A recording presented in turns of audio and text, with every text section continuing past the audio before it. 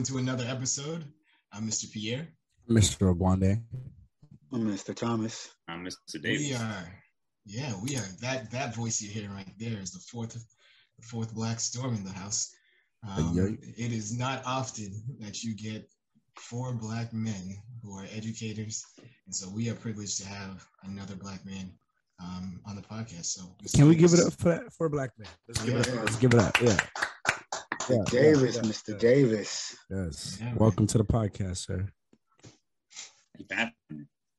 Yeah. What do the students call you when you're in the classroom? They just call you Mr. Davis? We have a different school culture in West Hollywood. I'm Marshall. I'm just Marshall. No way. First name basis, huh? Yeah. That would be weird for me. They found out my first name the other day. I looked at them, was like, no, sir. We're not on that level. You got two first names, so why are we fronting? I'll tell them my first name is Mr. Right, Mr. Yeah, that's my first name. What's your middle name? Dot. It works, for real. So they call you first name basis, huh? Yeah. Everybody. Yeah. A question though, how does that help for you in the classroom setting? Like, does it make it feel like it's a better culture there, or is it just like, like a disrespectful kind of thing of how they say it? Good question. It's interesting. And I think being called by my first name, I think about times back when I was working at an after-school program. When you were that young person just coming into education, and the only job opportunities you were getting were after-school programs. And those kids, they wouldn't say Mr., right? They would just kind of call you by your first name because you were young, you didn't feel that you got that respect at that time. After school. Yeah, it's after school, right? It's informal, right? Yeah. And so I think I have to kind of go back to that mindset because then it makes me feel younger, even though now I'm 9 years into education. So one, it makes me feel like I'm younger. I still got something to prove, at least to myself, so that I feel like I kind of regain that title every day that I'm still putting in that work. Mr. title, yeah. Mm-hmm. Yeah, so I thought it would be like a certain dip in respect, but I don't hear that from your. No, I don't think so. Just because everybody knows to respect the elders, you know what I'm saying? Right. So I feel as though I get that respect. I don't. And for students that don't want to respect me, right? Because I do get some of those, right? We are. For the environment that I'm in right now, it's never been malicious. It's more yo, you got something going on that you need to figure out, and you're trying to take that out of me. Whatever, you can say all the things you want to say about me, but I'm not going to take it to heart because I know that you dealing with something a lot worse than what you spitting out. So, wow, it's deep. I don't know. I got another question for you, Mr. Davis. So, we all met at the same school, South LA, and now you're in West Hollywood. How is the educational dynamic there between students? Like we said, South LA is Mr. West LA is Marshall. Yeah. How does that dynamic feel just in the classroom? Well, I want to take you back to my onboarding experience, right? So there was really no, how typical Title I school, turnaround school, you have PDs throughout the summer, just getting you prepared. Hey, here's the mindset that we need to be getting into. And at some points, it does get repetitive because they hit the same notes throughout the summer. It's okay, why am I at this PD? Why am I sitting through something I already know? Yeah, I know how to implement, right? That didn't happen at all at this school. So I was getting a check, every 2 weeks for 2 months. Nobody called me. No email, not how's your lesson plan going? Are you prepared for the school year? Nothing. Yeah, complete freedom or what? No one checking in on me. No, I didn't get no emails. Nobody had no deadlines for me. They were just give us a list of books that you want students to buy for your class. And that was it. That's all I heard from them for 2 months. Let's backtrack a little bit. What subject do you teach? What grade do you teach? So I teach 7th grade history and 6th grade history as well too. Okay. Awesome. Yeah. Man, so these have left you alone, full autonomy, just faith and grace. Yeah. So I if I wanted to, I could have flew to Miami, had me a good ass time. You know, no one checking in on me. If I wanted something, I had to reach out. Right. Like, hey, I'd even meet my department head. I had to reach out to my department head and say, hey, you know, let's have a conversation. You know, what are some of our goals or metrics that we're focusing on these students? That whole mentality, right, is completely absent at this school. Man, why the difference? Like, could any one of us four speak on that? Like, what did that? What do you think the difference is? I mean, you're in there.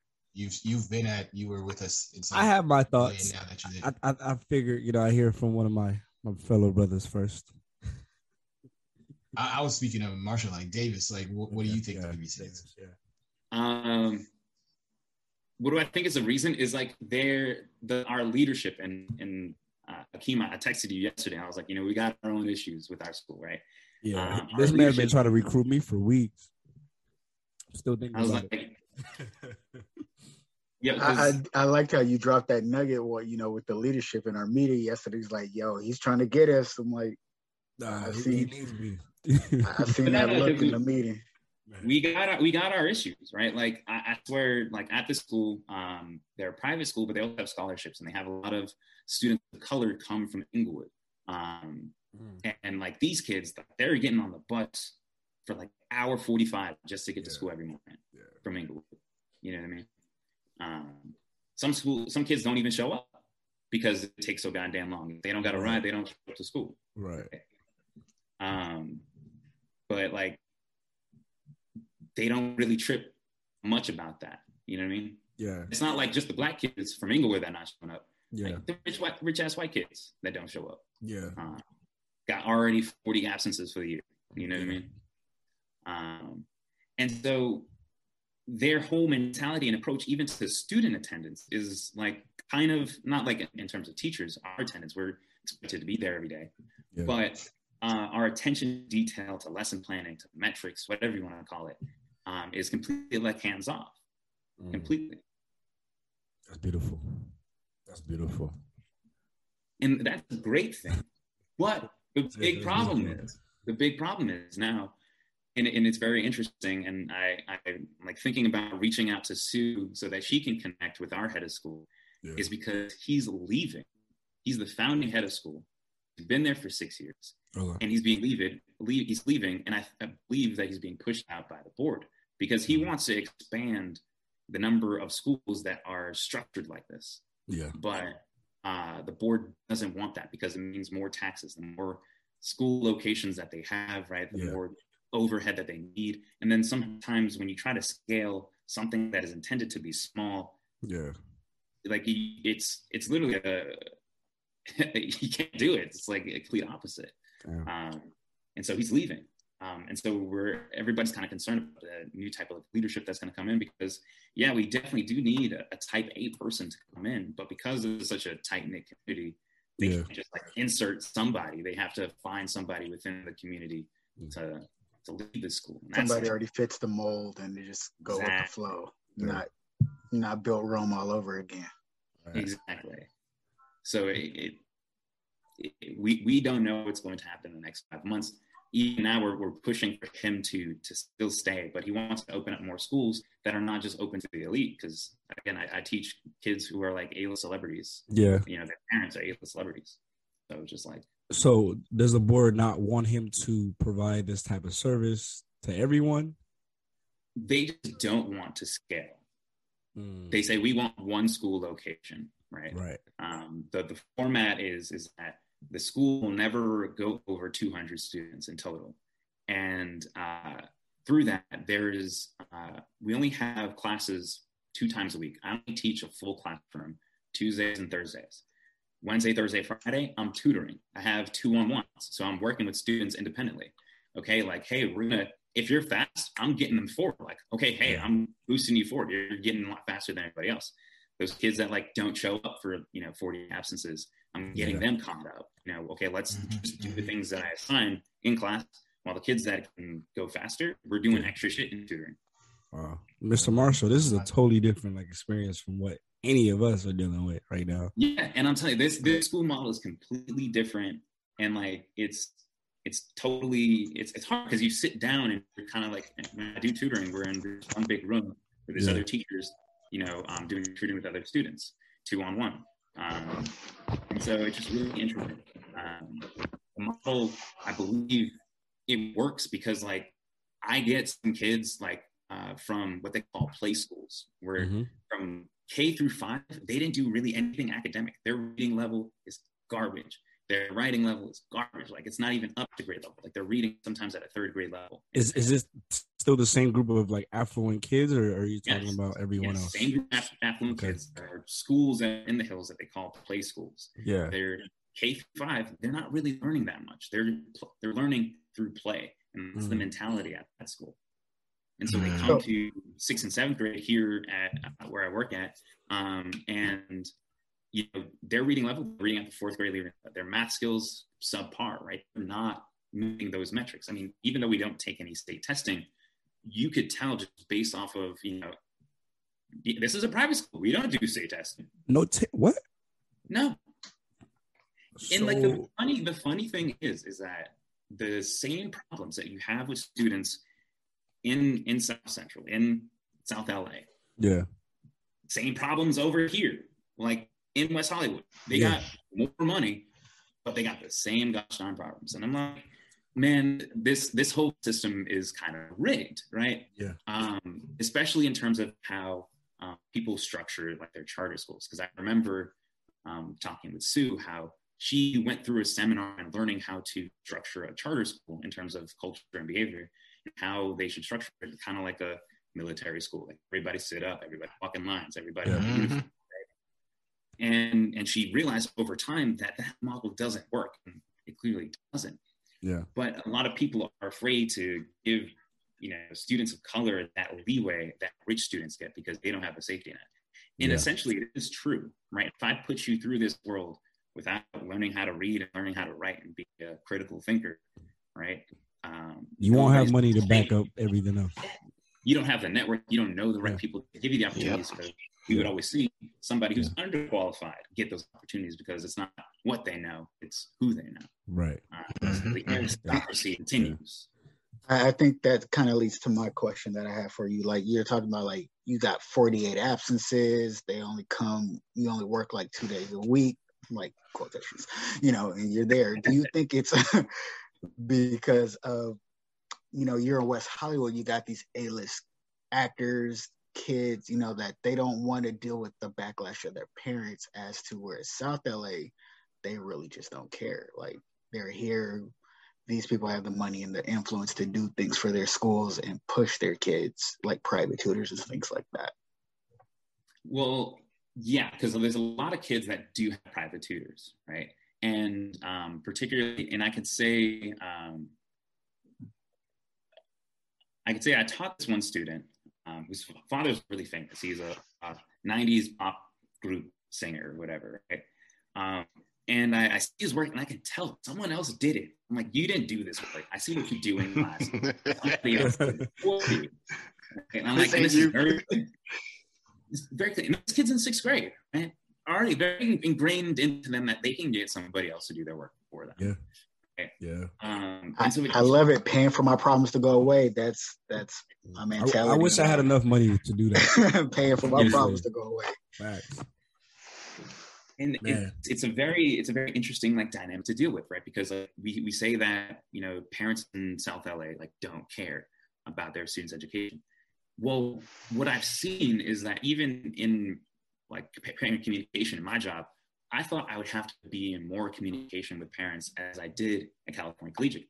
Yeah. I was in more communication with, you know, students at California Collegiate than I was at my school.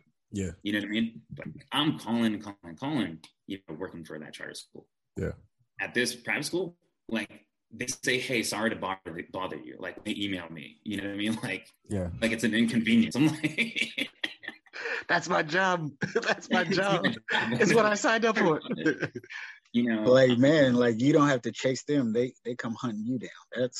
Sometimes. I mean, there are some parents that are overbearing.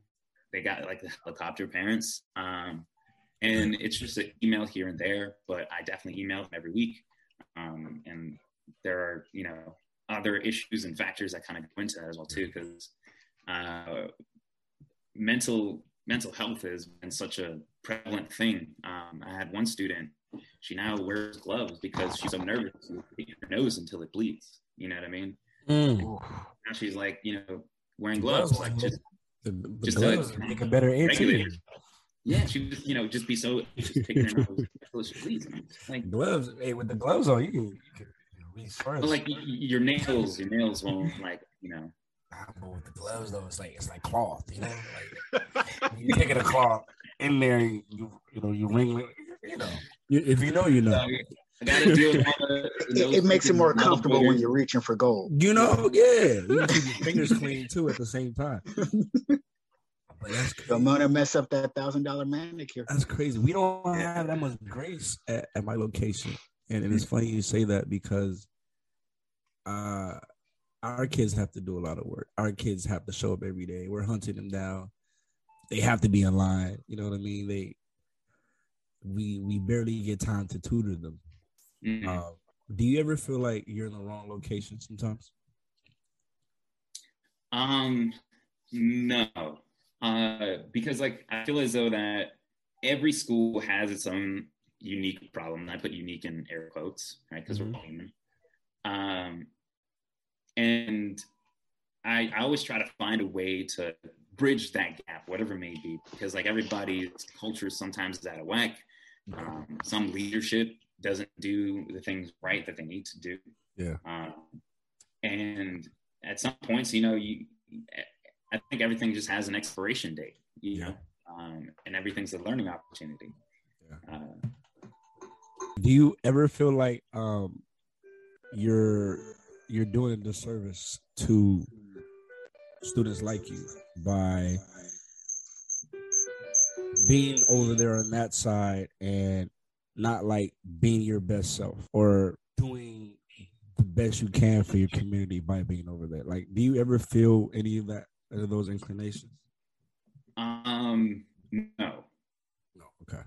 It's like I don't feel that as a teacher, I don't subscribe to the thought that I owe somebody anything, right? Is that I'm giving out of my own heart, right? It's like I'm not giving to the wrong people. I never feel like I'm doing that. Right. Because like I feel as though that like there are ways to give even to the people like upperclassmen. I know that seems like weird, right? Yeah. But as a teacher, giving them knowledge and, you know, the understandings of you know, people who come from a lower class, because I had this argument with our dean of students, right? Because she was like, you know, hey Marshall, what do you think about our behavior systems and all that stuff? And I was like, well, you know, the school, they don't believe in consequences, right? They go out of their way to tell students that they're not in trouble. So if anything goes wrong, the first thing that comes out of their mouth is that you're not in trouble, right? And I find that disparaging in the least, right? And so there aren't, again, any consequences. They make this very clear that we have restorative justice. And there's been many examples of missed opportunities of restorative justice, even racially restorative justice happening at that school. Yeah. So this was a missed opportunity. And we should have done it the way that you prescribed that you were supposed to do it. Like you didn't even follow your own motto. Like that's kind of done. Yeah. But besides that is that when they don't have consequences, and I said, hey, here's a recommendation, right? I went to this charter school in Crenshaw. I only worked there for like 2 weeks, but I noticed a lot of their systems. One of their systems was like kids who had detention.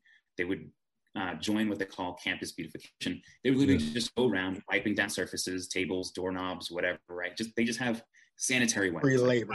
Free consequences for your actions. Yeah. Exactly. And so those conversations would be happening while they're cleaning. Like, hey, you know, we were not, you know, regulating our behavior today, whatever. And they have those conversations during campus beautification. This is a good system. I would use this, right? Because one of my favorite movies is Bruce Almighty. I don't know if y'all remember that movie with Jim Carrey. Morgan and Jim Carrey. Jim Carrey is one of my favorite actors, by the way. Jim Carrey, right? He, as God, he messes everything up, and he's like, yo, God, how do I fix this? And Morgan Freeman hands him a mop, and he has that conversation with him that whatever mess you make, you can clean it up by walking backwards, right? Just like as you mop, you walk backwards and then just clean up your mess. And I said that to our dean of students. They're like, yeah, I like that. But the thing is that if we have our students clean, they're going to associate cleaning with consequences. And that cleaning is a bad thing. And they're going to think that people who clean are bad people, or they're less worthy people, or people who get in trouble. And I'm like, wait, what? She's like, yeah, most, people of color, right? They're like cleaners and stuff like that. And I'm like, and I don't want them to think that, they're less than. And I'm like, they already think that. So why aren't you? How do you deal with someone who's misbehaving or needs some type of consequence? So we have 3 school psychologists on staff at the school. I'm sorry, how many? 3. Yeah, that took me by. I'm like, wait a minute, like on campus, I see mine full time? On campus, they're all the time. Jeez. Wow. Like in their own offices. Are there any for the teachers? So instead of sending them down to the dean of students or anything like that, we send them down to what they call human development. Interesting. Wait. Interesting. Wow. Interesting. Wow. Like, I'm glad you came today. Seriously. That's insane. Like we have to fight for people to get seen. And y'all got 3. 3 of them things. 3 of them things. And then like ours are slammed back to back to back, and they come like one day a week, if that. That's insane. Man. So like in terms of infrastructure, they're missing things, right? Like all we have is just a basketball court, right? We don't have like a full school. It's not like super beautiful. I don't even have my own classroom where I kind of teach in like our little library, but our library only fits like 15 people, right? My classes are small. My largest class is 13 kids. So we already see the difference. Class sizes, the way they deal with consequences. Tell us more. I'm gonna just put it out there. I'll see you later, Mr. Gwande. I'll see you. I'll see the other side. I'll see you. Hey, it's not always greener on the other side though. This side ain't green either, but okay, there's downsides as well too. Like if there's somebody out and needs coverage, I have to kind of cover their class if I have a free period, right? And I don't get paid for that extra class that I teach. I mean, that's like every day for me. So yeah, you get paid for the day, basically. Yeah. Your job is your paycheck, basically. So, wow. and we don't have a substitute pool. Okay, that's the same for us. You know what I mean? So it's like there are some upsides, but there are some downsides as well too. Yeah.